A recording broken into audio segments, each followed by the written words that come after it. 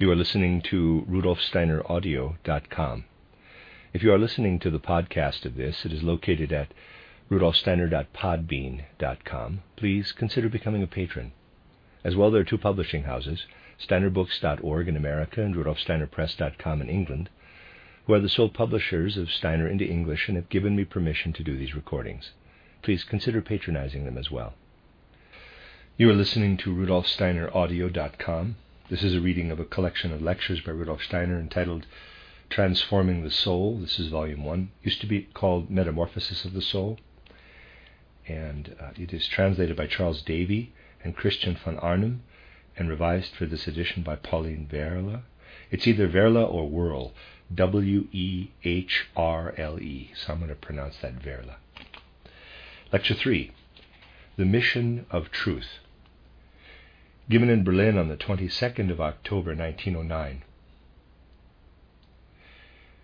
We rounded off our lecture on the mission of anger, Prometheus Bound title, with the words of Heraclitus, quote, "Never will you find the boundaries of the soul, by whatever paths you search for them. So all-embracing is the soul's being." Close quote. We have acquainted ourselves with this infinite scope in the workings and interplay of the powers of the soul, and the truth of Heraclitus's words come home to us especially clearly when we continue along the lines from which we set out yesterday, the innermost core of the human being. Our starting point was that we are most spiritual in our ego. The ego is the member of our being that we have in addition to those we have in common with the three lower kingdoms of nature. We have, as we know, our physical body in common with the minerals, plants, and animals, the etheric body in common only with the plants and animals, and finally the astral body in common only with the animals. Through our ego, we can first become man in the true sense, and are able to evolve from stage to stage. It is this ego that works on the other members of our being. It cleanses and purifies the instincts, inclinations, desires, and passions of the astral body, and will lead the etheric and physical bodies to ever higher stages. But if we look closely at the ego, we find that this worthy member of our being is imprisoned, as it were, between two extremes. Through our ego, we are intended increasingly to become beings centered in ourselves. Thoughts, feelings, and will impulses should come from our ego. The firmer and richer our center is, the more we will have available to give to the world, the more effective our actions will be. If we are unable to find this center in ourselves, we will be in danger of losing ourselves through a misconceived activity of the ego. We would lose ourselves in the world and be ineffectual in life. Or we may lapse into the other extreme. Just as we may lose ourselves if we fail to strengthen and enrich our ego, we can, on the other hand, if we think of nothing but developing our ego, fall into the other fatal extreme of selfish isolation from all human community. So egoism, with its hardening and secluding influence, can also divert the ego from its proper path. The ego is confined within these two extremes. If we now give our attention to the human soul, we see that we have at the present time what we call the sentient soul, rational or perceptive soul, and consciousness soul. We began by recognizing, surprisingly perhaps for some people, that anger acts as a kind of educator of the soul. A one-sided view of the lecture on the mission of anger could lead to many objections.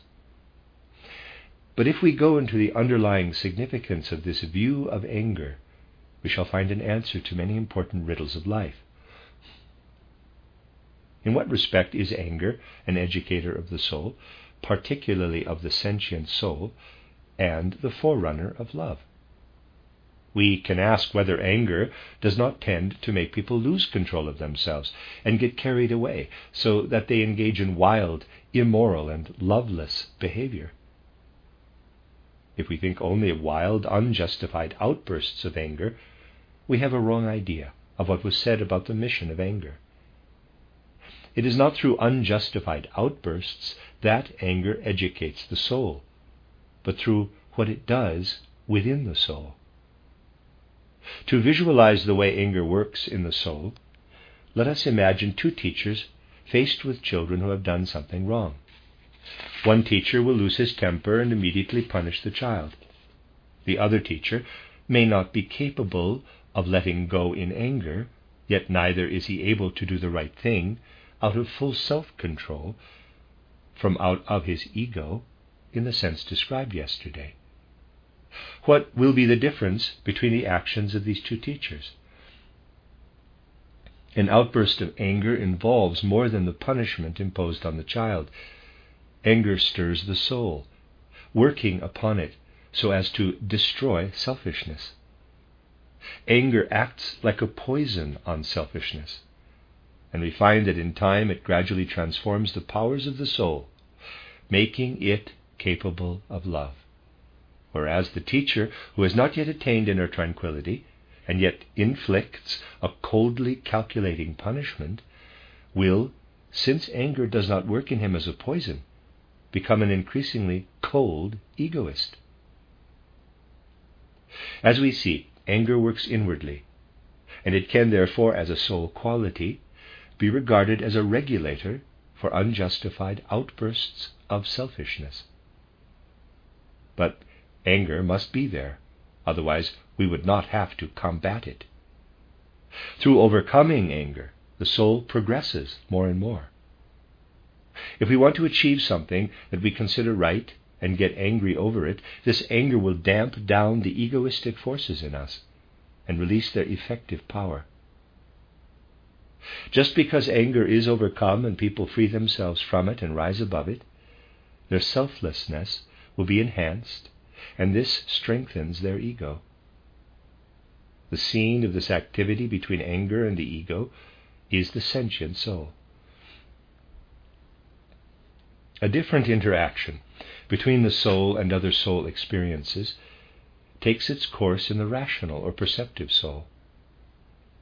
Just as our soul has attributes that it must overcome in order for us to progress, it must also cultivate forces that are, so to speak, acceptable, however spontaneously they may arise in us.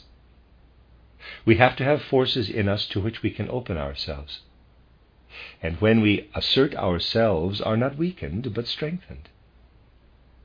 The outstanding element in us which the soul may love, educating us not to egoism but to selflessness, is truth.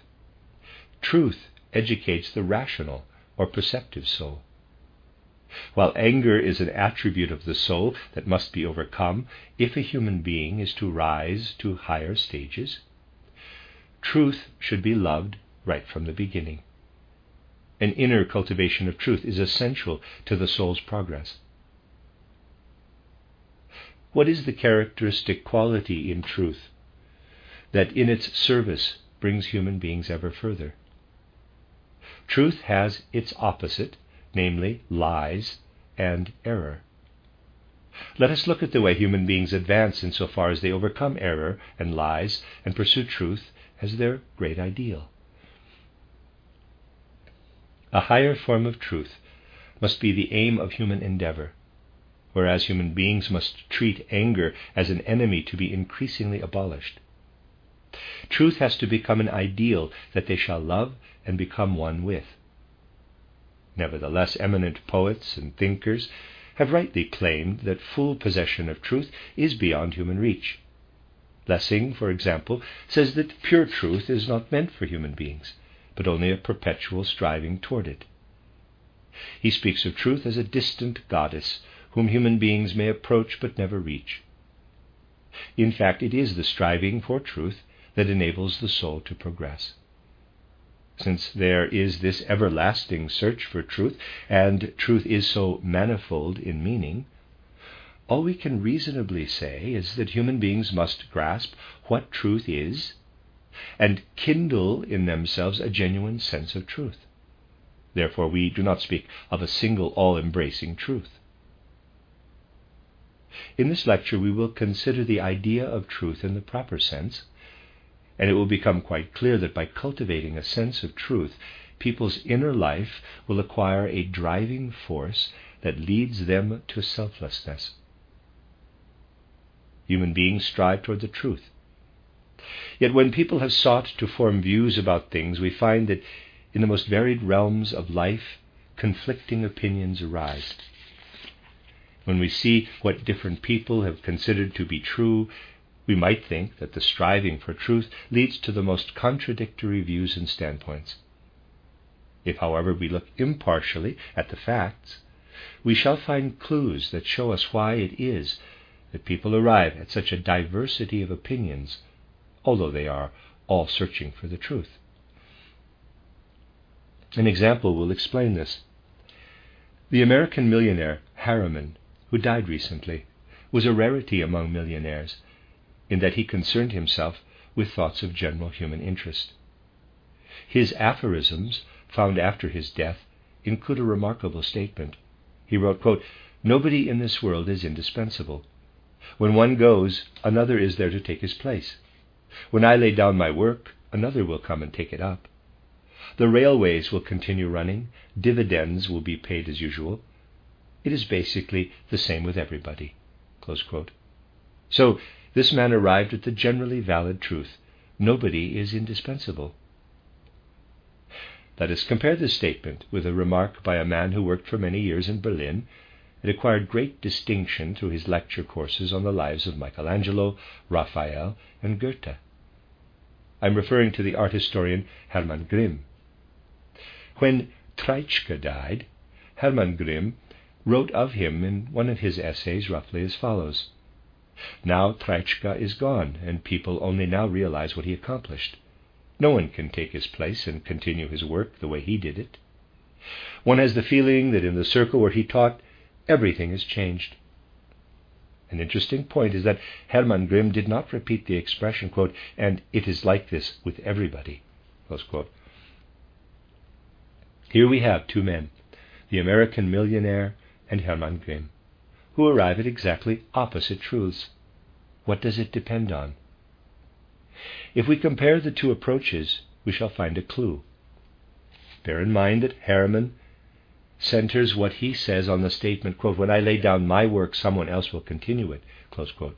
He does not get away from himself, whereas the other fellow leaves himself entirely out of account. He neither speaks of himself nor asks what sort of opinions and truths others might gain from him. He merges himself in the subject. Anyone with a feeling for the matter will have no doubt as to who is right. He need only ask, who carried on Goethe's work when he laid it down? We can feel that Harriman's reflections suffer from the fact that he did not get away from himself. So we can begin to draw the conclusion that it prejudices truth if the people in search of it cannot get away from themselves. Truth is best served if one can get away from oneself. In fact, is truth the kind of thing that gives us only one aspect of it? A viewpoint is a kind of thought reflection of the outer world. When we form a thought about something and continue our thoughts along the same lines, does it follow that this is a correct picture? Suppose you take a photograph of a remarkable tree. Does this one photograph give a real picture of the tree? It shows the tree from one aspect only, not the whole reality of the tree. No one could form a true image of the tree from this one photograph. How could people who had not seen the tree find out more about it? If the tree were photographed from 4 sides, then they could collate the photographs and finally arrive at a true picture of the tree. This mental image of the tree has been arrived at independently of any one person's individual viewpoint. Now let us apply this example to human beings. People who leave themselves out of account when making observations are in the same position as the photographer who goes all round the tree. They eliminate themselves through the force of their own personality. If in forming an opinion or taking a certain view we were to realize that all such opinions depend on our personal standpoint, our habits of mind, and our individuality, we would then try to eliminate these influences from what we call the truth. Then we shall be acting as the photographer did in our example. The first requirement for acquiring a genuine sense of truth is that we should break away from ourselves and see clearly how much depends on our personal point of view. If the American multimillionaire had got away from himself, he would have known that there was a difference between himself and other people. An example from everyday life has shown us that if people fail to realize how much their personal standpoint or point of departure influences their view, they will arrive at restricted opinions, not the truth. This is apparent also on a wider scale. Anyone who looks at genuine spiritual development and compares all the various, in quotes, truths that have arisen in the course of time will find, if they look deeply enough, that when people pronounce a truth, they ought first of all to get away from their individual outlooks. It will then become obvious that the most varied opinions about truth arise because people do not recognize to what extent their views are restricted by their personal standpoints. A less familiar example may lead to a deeper understanding of the matter. If we want to learn more about beauty, we turn to aesthetics, which deals with forms of beauty. Beauty is something we encounter in the outer world. How do we get at the truth about beauty? Here again we must free ourselves from the restrictions imposed by our personal characteristics. Take, for example, the 19th century German aesthete Solger, who wanted to investigate the nature of beauty in accordance with his idea of truth. He could not deny that we meet with beauty in the external physical world. But he was a man with a one-sided theosophical outlook, and this was reflected in his theory of aesthetics. His interest in a beautiful picture was confined to the shining through it of the only kind of spirituality he recognized. For him, an object was beautiful only insofar as it manifested spirituality. Solger was a one-sided theosophist who set out to explain sense-perceptible phenomena in terms of the supersensible, but he forgot that sense-perceptible reality has a justified existence on its own account. Unable to escape from his preconceptions, he tried to rise to the spiritual level by way of a misconceived theosophy. Another aesthete, Robert Zimmermann, came to the exactly opposite conclusion. As against Solger's misconceived theosophical aesthetics, Zimmermann based his aesthetics on a misconceived anti-theosophical outlook. His sole concern was with symmetry and anti-symmetry, harmony and discord, and he had no interest in going beyond the beautiful to that which manifests through it. So his aesthetics was as one-sided as Solger's. Every attempt at striving for truth can be spoilt by the seeker failing to recognize that the first thing he must do is to get away from himself. This can be achieved only gradually, but the distinguishing mark of truth is that in order to obtain its help, it challenges us in the strictest way to leave ourselves out of account and forget everything else. Truth has this unique characteristic. We can strive for it while remaining entirely within ourselves, yet, while living in our ego, we can acquire something which, fundamentally speaking, has nothing to do with the personal self. Whenever people are driven to have their own way, what drives them is egoism. When they want to do something they think is right, but someone else stands in the way, they get angry, which is an expression of self-seeking. But if they are bent on attaining the truth, this self-seeking must be subdued. So, truth is something we experience in our inner being, and yet it liberates us increasingly from ourselves.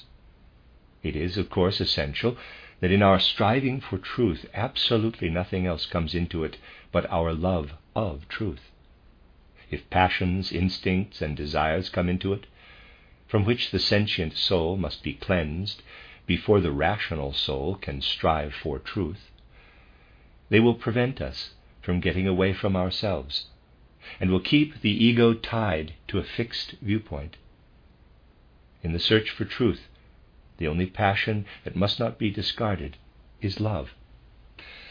Truth is a lofty goal.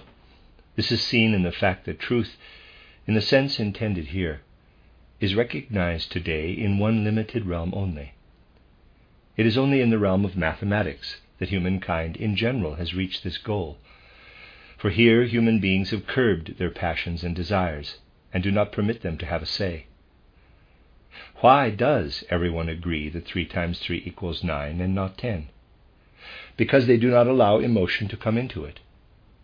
In this single matter of mathematics, humankind have now reached the point of silencing their passions.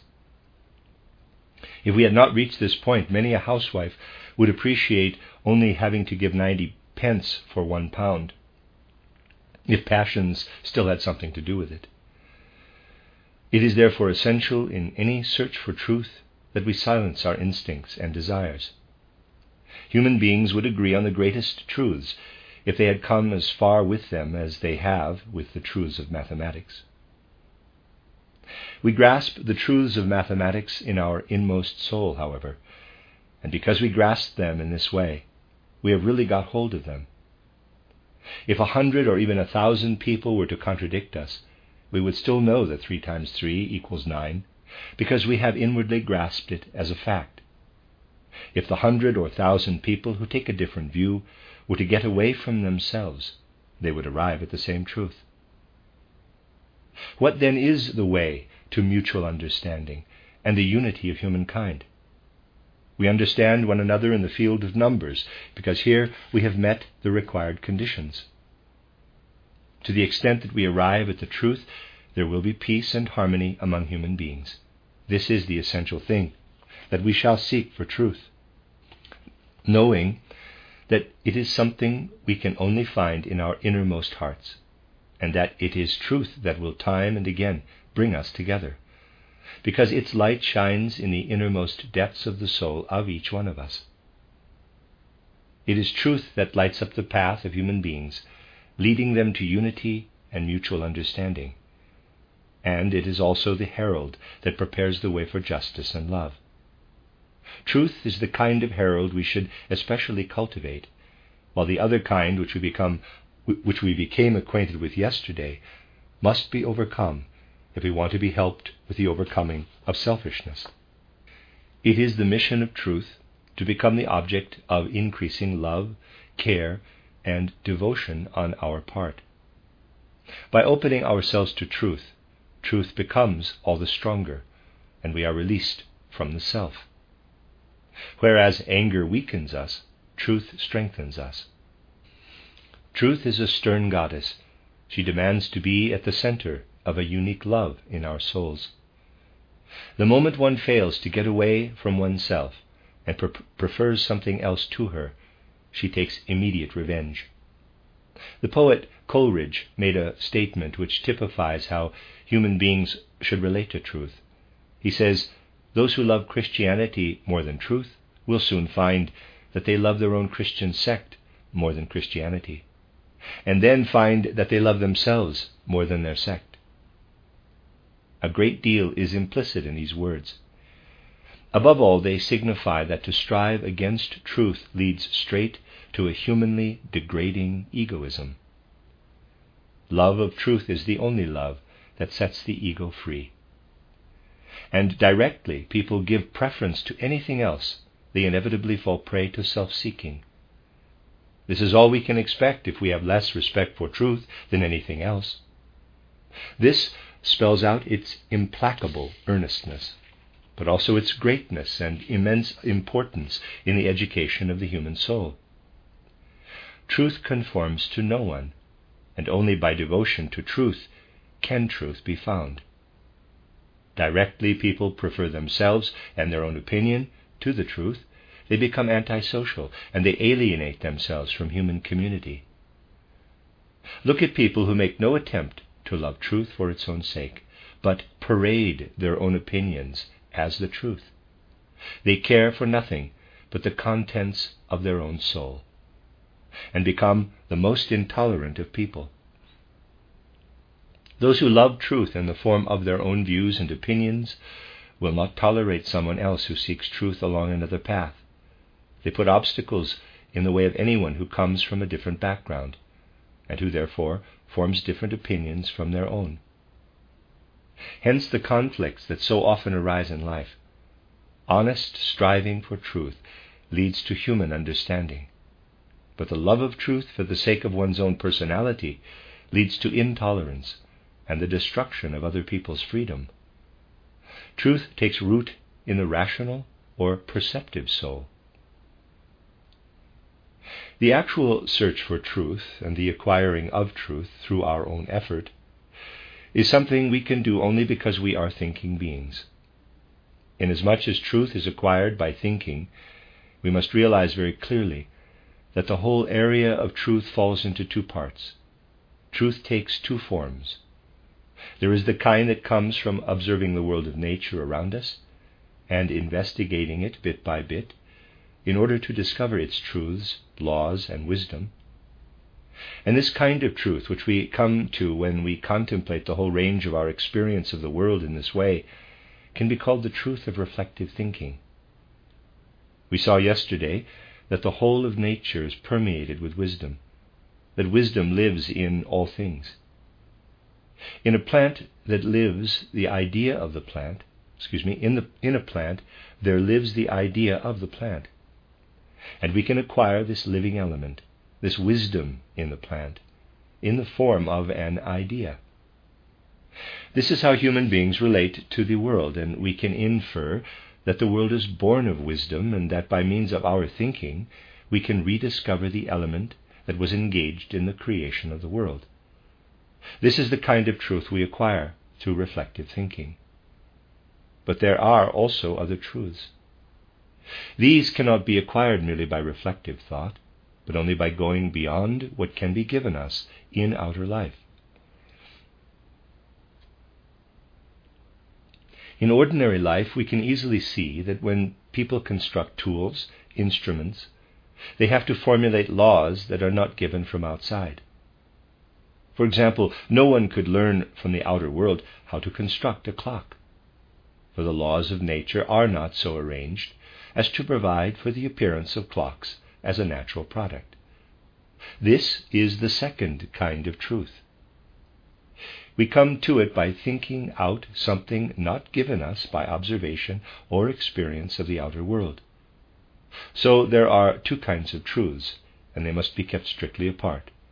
Those that arise from external observation by means of reflective thought, also called Nachdenken, and those that arise through creative thought, called Vordenken. How can truths of this kind be verified? What makes them true? The inventor of a clock can spend a lot of time spent giving us proof that he thought it out correctly, but we shall only give him our confidence if he can show us that the clock does what he expects. Anything we think out in advance must prove itself in practice and yield results that can be recognized. The truths of spiritual science or anthroposophy are of this kind. We cannot learn about them in the first place from our outer experiences. For example, no findings in the realm of outer nature can confirm the truth we have often dwelt on concerning the immortal kernel of the human being, the truth that the human ego appears again and again on earth in successive incarnations. Those who aspire to this truth will never arrive at it through outer observation, but must raise themselves above outer experience. They must grasp in their souls a truth that they do not yet experience in life, but which they must prove to be true in outer life. A truth of this kind cannot be proved in the same way as truths of the first kind, which are gained by what we call reflective thought. We can only prove them by showing how they apply in life and are reflected there. If we look at life with the knowledge that the soul repeatedly returns and ever and again goes through a series of events and experiences between birth and death, we shall find how much satisfaction, how much strength and productivity these thoughts can bring. Or, again, if we ask how the soul of a child can be helped to develop and grow stronger, presupposing that an eternally existent soul is here working its way into a new life, then this truth will shine in on us and give proof of its fertility in outer reality. Any other proofs are false. The only way a truth of this kind can be confirmed is by proving it true in daily life. Truths that have been actually arrived at in thought and not through external observation cannot be proved in the same way as reflected truths. They have to prove their worth and show their fruitfulness in life itself. There is a vast difference between these two kinds of truth. Those of the second kind are grasped in the spirit and verified through outer observation. What then is the educational effect of these two kinds of truth on the human soul? It makes a great difference whether people work just with those truths that come to them on reflection, or just those that they conceive creatively. Let us take a look at what we acquire from reflecting on truth. If we steep ourselves in the wisdom of nature and create in ourselves a true reflection of it, we can rightly say that we have in ourselves something of the creative activity from which the life of nature springs. But here a distinction must be made.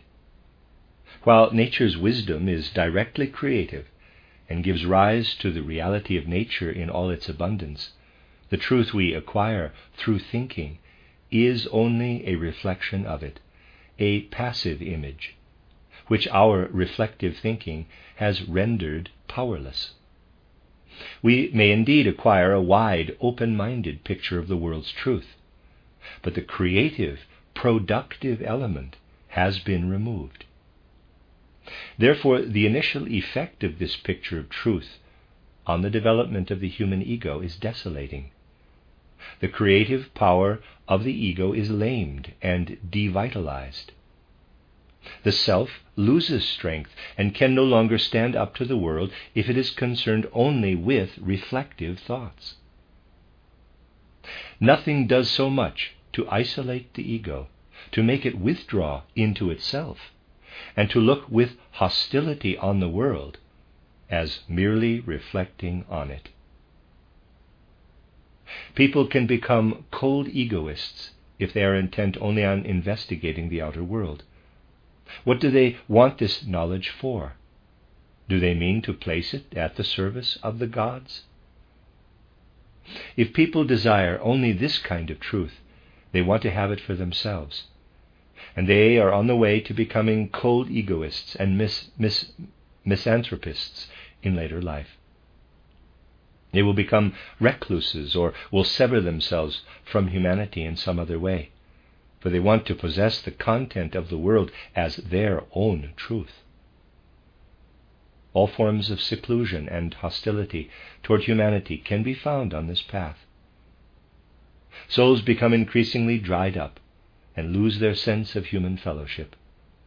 They become ever more impoverished, although the truth should be enriching. Whether people turn into recluses or one-sided eccentrics makes no difference. In both cases, a hardening process will overtake their soul. So the more we see people confining themselves to this kind of thought, reflective thought, the less productive their souls will be. Let us try to understand why this is so. Suppose we are looking at nature out there and we have before us an array of plants. They have been formed by the living wisdom that calls forth their inherent productive power. Now an artist comes along and his soul confronts the picture that nature sets before him. He does not merely reflect on it, but lets nature's creative power work upon him. He creates a work of art which does not contain merely a reflective thought, but a productive force. Then someone appears who tries to get behind the picture and extract a thought from it. He reflects on it. And in this way its reality is filtered down and at the same time impoverished. Now, try to carry this process further. Once the soul has extracted a thought from the observation of the picture, the matter is concluded and the soul has finished with it. All one could still do would be to formulate further thoughts about the thought. But this is to enter the realm of the ridiculous, and the process fizzles out of its own accord. It is quite different with creative thinking. In this realm, human beings relate in a different way, as they themselves are productive. They bring their thoughts to realization in life. Here they are working according to nature's own example. This is how it is with us when we go beyond mere observation and reflective thinking and make space for something to arise in our souls that we cannot get from mere observation. All spiritual scientific truths are of this kind. They require a productive disposition of soul. Where these truths are concerned, all mere reflective thinking is harmful and leads to deception. On the other hand, truths attainable by creative thought have something else about them. And that is that human beings can only attain these truths in a limited area. For where the creative wisdom of the world is concerned, human beings are incompetent bunglers. There is no end to the things from which we can derive truths by reflective thought, and only a very limited field where it is possible for us to attain truths by creative thought. Yet, because the field open to us is more restricted, the productive forces increase, and our souls are refreshed and expand further and further. In fact, the soul becomes more and more inwardly divine when it reproduces in itself the essence of the divine creative activity in the world. This is how different the two kinds of truth are, the one reached by creative thought and the other by reflective thought. The latter kind, derived from investigating existing things or current experience, will always lead to abstractions, and the soul will be deprived of nourishment and dry up. The truth that is not acquired from outer experience, however, is creative, and by the force of its own strength it assigns human beings a place in wider existence, where they can cooperate in shaping the future. The past can actually be approached only by reflective thought, while creative thought opens a way into the future. Man becomes a responsible creator of the future. Human beings extend the power of the ego into the future, insofar as they come to possess not merely the truths derived from the past by reflective thinking, but also those that are gained by creative thinking and point toward the future. Herein lies the liberating influence of creative thinking. Those people who are active in their striving for truth will soon find how much reflective thinking impoverishes them, and they come to understand that the devotees of reflective thinking are filling their minds with phantom ideas and bloodless abstractions. Such people may feel like outcasts, condemned to a mere savoring of truth, and may come to doubt whether they have any spirit to play a part in shaping the world. On the other hand, if we experience a truth acquired by creative thinking, we shall find that it nourishes and warms the soul and gives it new strength at every stage in life. It fills us with joy when we are able to grasp truths of this kind and discover that in connecting them up with the phenomena of life, we can say to ourselves, "Now I not only understand what is going on there, but I can now explain it in the light of having known something about it previously."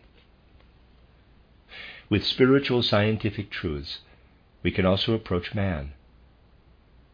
The human being cannot be understood if we are acquainted only with reflective thinking. But with spiritual scientific truths, the human being becomes more and more comprehensible, and our feeling of unity with the world and our interest in it are continually enhanced. We experience joy and satisfaction at every confirmation of spiritual scientific truths that we encounter. This is what makes these truths so satisfying, that we have first to grasp them before we can find them corroborated in actual life, and all the while they enrich us inwardly.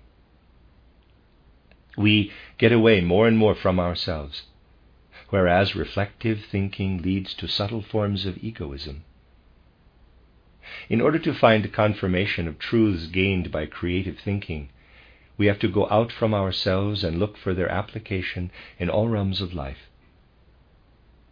It is particularly these truths that liberate us from ourselves and fill us in the highest degree with the requirements for a sense of truth. Feelings of this kind have been alive in every genuine seeker after truth. They were deeply present in the soul of Goethe, when he made the grandiose and most illuminating statement, quote, "Only that which is fruitful is true," close quote. But Goethe was also well aware that human beings must be intimately connected with truth if they are to understand one another. Nothing does more to estrange people from one another than when they become alienated from a search for a sense of truth. Goethe also made the statement, quote, "A false doctrine cannot be refuted, for it is based on a conviction that the false is true," close quote. Obviously, there are untruths that can be logically disproved, but that is not what Goethe means. He was convinced that a false viewpoint cannot be refuted by logical conclusions, and that the fruitful application of truth in practical life should be our sole guiding principle in our search for truth.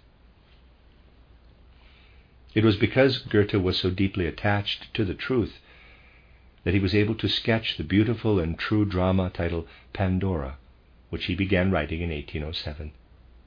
Pandora is only a fragment, yet it is one of the most mature fruits of Goethe's abundant creativity. Despite the fact that it is only a fragment, every line of it is so powerful that anyone who involves themselves with it must admit that it is art in its purest and greatest form. If you let the dialogue work on you, you will notice how differently the various personae speak, whether they have a passionate character with drive, or whether they have a reserved, inhibited character. We see Goethe being able to make a start and aim for the greatest heights, but he then lacked the strength to go further. Although the task was too arduous for him to carry through, there is enough of it to get some idea of how deeply he had penetrated into the problems of educating the soul. He had a clear vision of everything the soul has to overcome in order to rise higher. He was aware of all that we became acquainted with yesterday with regard to anger and the fettering of Prometheus. He also knew of the things we have been speaking about today concerning the educator of the human soul, the sense of truth. How clearly related these two things are in their effects on the soul can be seen also in the facial expressions they call forth. Let us picture one person who is under the influence of anger, and another whom truth is acting, and another upon whom truth is acting, so that it works within as an inner light. The angry one is frowning. Why? In such a case, the brow is knitted because an excessive force is working within him like a poison to hold down a surplus of egoism, which wants to destroy everything that exists apart from himself. The clenched fist is a demonstration of the wrathful self, closed up in itself and refusing to go forth into the outer world. Now, compare this with the facial expression of the one who sees the truth. When he perceives the truth, he too may frown, but in his case he wrinkles his brow as a way of expanding his very self, as though the wrinkles would like to take hold of and suck in the whole world with devoted love. Observe, too, the eyes of a person who is trying to overhear the world's secrets. His eyes are shining, as though to encompass everything round him in the world outside. He is released from himself, and a person filled with the light of truth does not clench his hands, but holds them out with a gesture that indicates the sucking in of the world's being. The whole difference between anger and truth is seen in the physiognomy. On the one hand, anger thrusts people deeper into themselves. The striving for truth, on the other hand, leads to people opening up and connecting with the outer world, and this happens more and more the more they turn from the truths acquired by reflective thinking to those gained by creative thinking. This is why Goethe, in his title Pandora, brings out the contrast between certain characters who can be seen to represent forces at work in the human soul. They show, symbolically as it were, the interplay of the various soul capacities. When you look at the text of Pandora, you come upon something highly remarkable right at the start. The stage setting of the very first scene can strike you as being highly significant. On Prometheus's side of the stage, the scene is full of tools made by man, giving evidence of energetic human work. But it all looks somewhat rough and ready. On the side of the stage where Epimetheus, the other Titan, is, it is quite different. Everything has reached a stage of perfection. For we see not so much what human beings produce as creators, but rather a collection of things nature has already produced. It is all the result of reflective thinking. It is a collection and amalgamation, a symmetrical arranging of what exists in nature. Whereas Prometheus's scene is unsymmetrical and rough, Epimetheus's scene is one of natural harmony and beauty, leading to a vista of a wonderful landscape. Why is it all arranged like this? We need only consider the two contrasting characters, Prometheus the creative thinker and Epimetheus the reflective one. With Prometheus we find the products mainly of creative thinking. Here, although people's powers are limited and uncouth, they are productive. They cannot yet form their creations as perfectly as nature does, but they are all the outcome of their own powers and tools. But they have not got a sense for appreciating a natural landscape. With Epimetheus, the reflective thinker, we see the heritage of the past, which he himself has arranged symmetrically. And because he is a reflective thinker, we see in the background a beautiful landscape for people to enjoy. Then Epimetheus steps forward and reveals his particular nature by telling us that he is there to experience the past and to reflect on past experiences and what his eyes show him of the visible world. But in his monologue he admits to the dissatisfaction that this kind of attitude can, at times, call forth in his soul. He feels hardly any difference between day and night. In short, the figure of Epimetheus shows us reflective thinking in its most extreme form. Then Prometheus comes forward carrying a torch and emerging from the darkness of night. Following him, we see smiths who set to work on the man-made objects lying around, while Prometheus makes a remarkable statement that will not be misunderstood if we are alive to Goethe's meaning. The smiths praise productivity and welcome the fact that in the course of production some things have to be destroyed. They praise fire in a one-sided way, whereas a person who is a thoroughly reflective thinker will not praise one thing at the expense of another. He will look at the whole panorama. Prometheus, however, says straight away, quote, "In partiality let the active man find his pleasure," close quote. He praises precisely the fact that to be active entails the acceptance of limitations. In nature, the right thing is proved true when the wrong thing destroys itself. But what he impresses on the smiths is to go ahead with whatever they can do.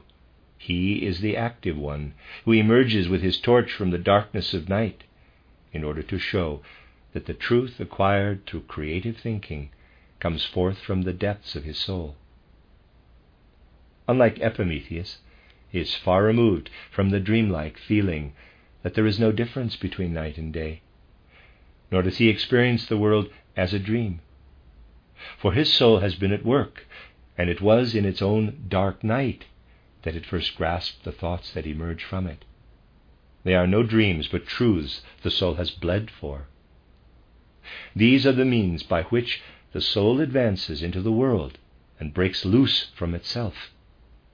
Yet at the same time it incurs the danger of losing itself.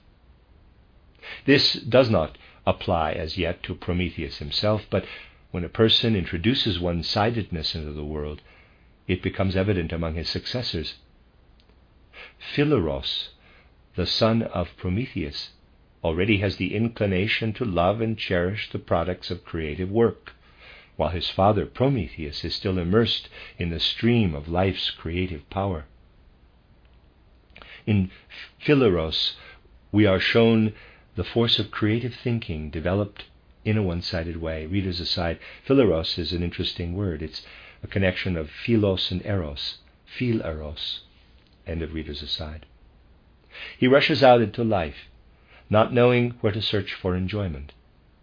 Prometheus cannot pass on to his son the enlivening strength of his creativity, and so Phileros appears incomprehensible to Epimetheus, who, out of his own rich experience, would like to counsel him in his headlong career.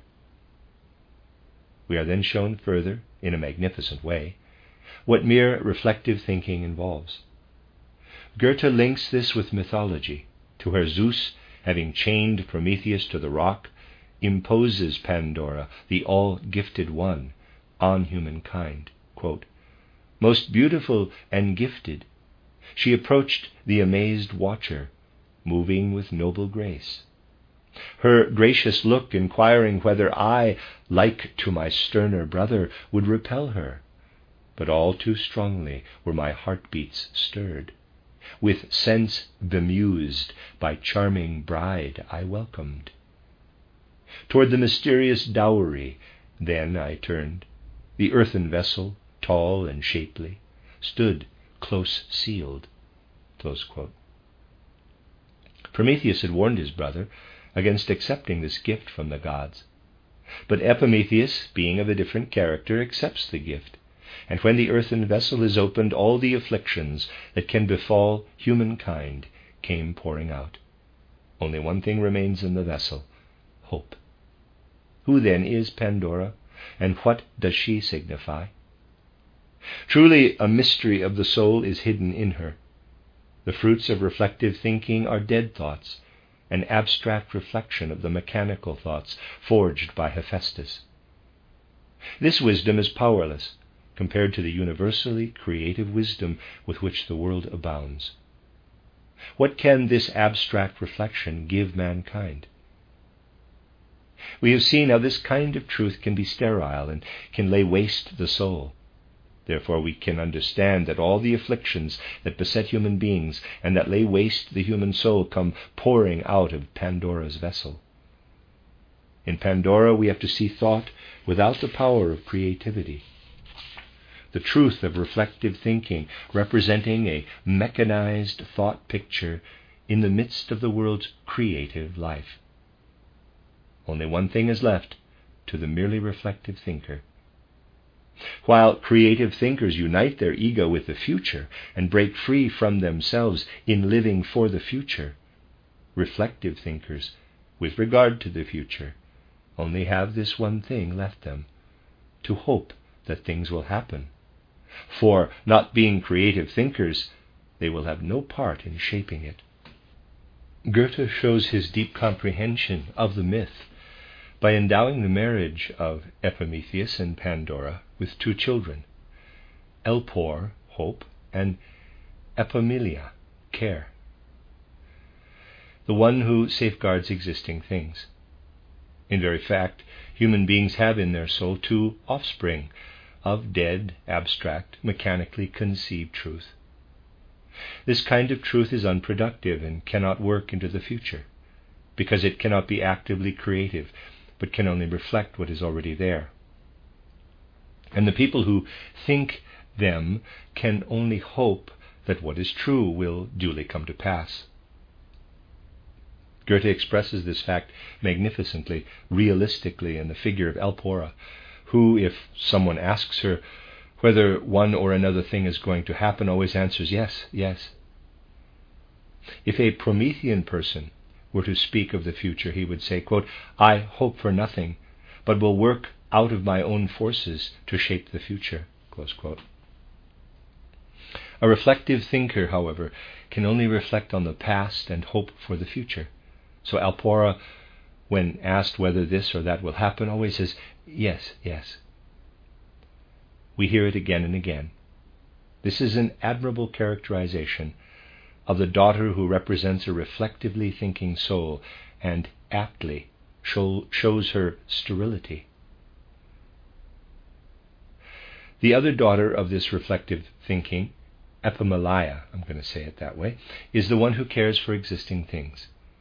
She sets them all in symmetrical order and can add nothing from her own resources to what has come into being through living creative wisdom. But as everything that fails to develop is increasingly liable to destruction, we see care for them gradually mounting, and how through reflective thinking more and more of the destructive element finds its way into the world. Goethe characterizes this in a wonderful way by getting Phileros to fall in love with Epimelia. We see him burning with jealousy, pursuing Epimelia, who finds refuge from him with the Titan brothers. Strife and discord come simultaneously onto the scene as Epimelia steps forward to announce that the person she loves is out to kill her. Every further word of the play goes on to show how deeply Goethe has delved into the soul mysteries of creative and reflective thinking. We see him showing so wonderfully the contrast between creative thinking, demonstrated by the smiths who transform nature, and the shepherds who take what nature offers. Therefore Prometheus says of the shepherds, "They are seeking peace, but they will not find a peace that satisfies their souls." Quote, "Go your ways in peace, but peace you will not find." Close quote. For the wish to preserve things as they are leads to the unproductive side of nature. The truths concerning creative thinking and reflective thinking, respectively, are thus set before us in the figures of Prometheus and Epimetheus, and in all the characters connected with them. They are representative of those soul forces which can spring from an excessive one-sided predilection for one of the or the other way of striving for the truth. And after we have seen how disastrous are the consequences of these extremes, we are finally shown the one and only remedy, the cooperation of the Titan brothers.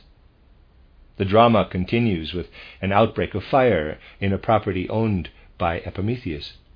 Prometheus, who is prepared to demolish a building if it no longer serves its purpose, advises his brother to hurry to the spot and do all he can to halt the destruction. But all thought of this has deserted Epimetheus, and he is lost in the thought of Pandora. Also of interest is a dialogue between the brothers about her.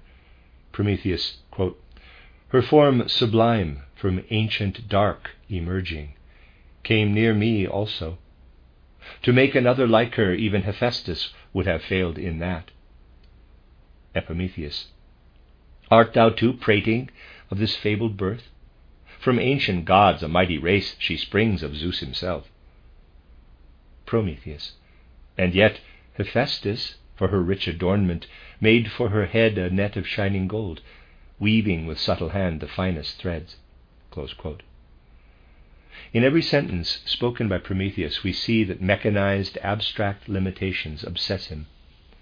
Then Eos, dawn, appears, preceding the sun. She heralds the sun, but already has its gold within herself. She does not only work from out of the darkness of night, but represents a transition to something which has overcome night. Prometheus appears with his torch because he comes from out of the night. The artificial light he carries indicates that he creates out of the night. Epimetheus can indeed admire the gifts the sun brings, but he experiences everything as if it were only a dream. He is an example of pure reflective thinking. The way in which light can escape the attention of a soul absorbed in creative activity is shown by what Prometheus says in the light of the day. His people, he says, are called upon not merely to observe the sun and the light, but to be themselves a source of illumination. Now Eos, Aurora, comes forward. She calls upon human beings to be active and always to do what is right. Phileros, already having sought death, should unite with the forces which will make it possible for him to save himself. The smiths, who are working within the limits of their creative thinking, and the shepherds who accept things as they are now joined by the fishermen, who take care of the element of water. And then we see Eos giving them advice, quote, "Morning of youth, dawning of day, more beautiful than ever. From the unfathomed ocean I bring you now. Awake, shake off your sleep, you dwellers in the bay by cliffs encircled. You fishermen, arise and ply your craft. With speed spread out your nets around the well-known waters. A splendid catch is certain when my voice cheers you on. Swim, you swimmers, dive, you divers, watch, you watchers on the heights. May the shores and seas together swarm with swift, abounding life." Close quote.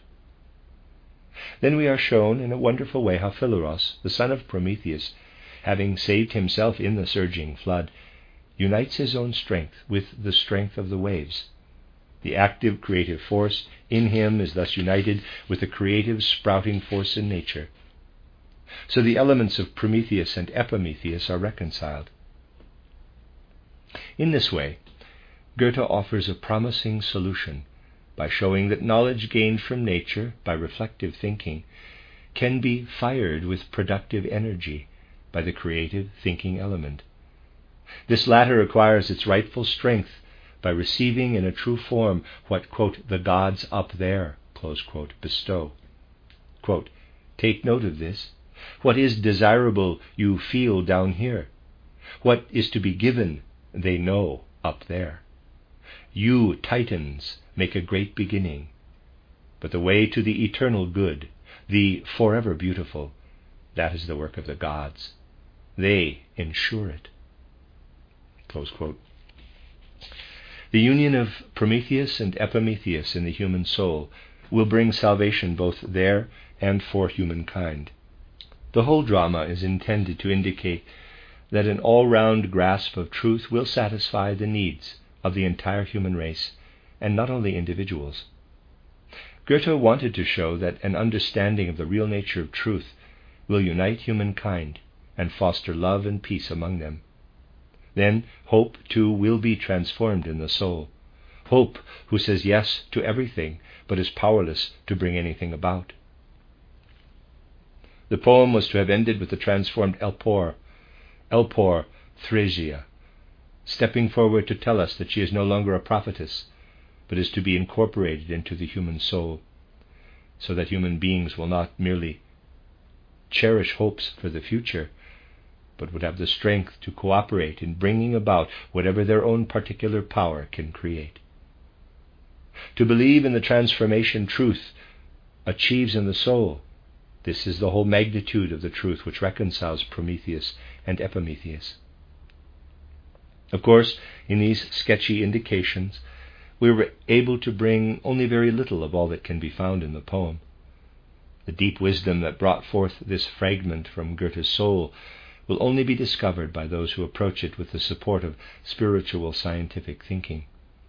They can then experience a sustaining, liberating stimulus that can be most enlivening. We must not omit a mention of a remarkably beautiful statement Goethe included in his Pandora, which can also teach us a lot. He says that the divine wisdom of the world which streams down to us must work together with all that we are able to achieve through our own Promethean power of creative thinking. The element that comes to meet us in the world and tells us what wisdom is, Goethe calls the Word. However, the element that lives in the soul and has to unite with the reflective thinking of Epimetheus is what comes from Prometheus as deed. So we see the union of the Logos, or Word, with the deed, giving rise to the ideal that Goethe wished to set before us in his Pandora as the fruit of his life of rich experience. Toward the end of the poem, Prometheus makes the remarkable statement, quote, "What a true man celebrates above everything else is the deed," close quote. This is the very truth that eludes the reflective element in the soul. Contemplating the impression the poem as a whole makes on us, we can come to appreciate the heroic yearning for development felt by people such as Goethe, and the great modesty which prevents them from supposing that when they reach a certain stage they do not have to go beyond it. Goethe was his whole life long an apprentice in the art of living, and always acknowledged the fact that when people have had an experience that has enriched them, they have to give up what they have previously held to be true. When, as a young man, Goethe was beginning to work on his Faust, and had occasion to introduce some translations from the Bible, he decided that the words, quote, "In the beginning was the Word," close quote, should be rendered as, quote, "In the beginning was the deed," close quote. And at that same time, he wrote a fragment titled Prometheus. There we see the young Goethe as altogether active and Promethean, confident that simply by developing his own forces, not fructified by cosmic wisdom, he could progress. In his maturity, with all his life experience, he realized that it was wrong to underestimate the Word, and that the Word must connect with the deed. In fact, Goethe revised his Faust while he was writing his Pandora. We can understand how Goethe came, by degrees, to maturity if we realize the nature of truth in all its forms.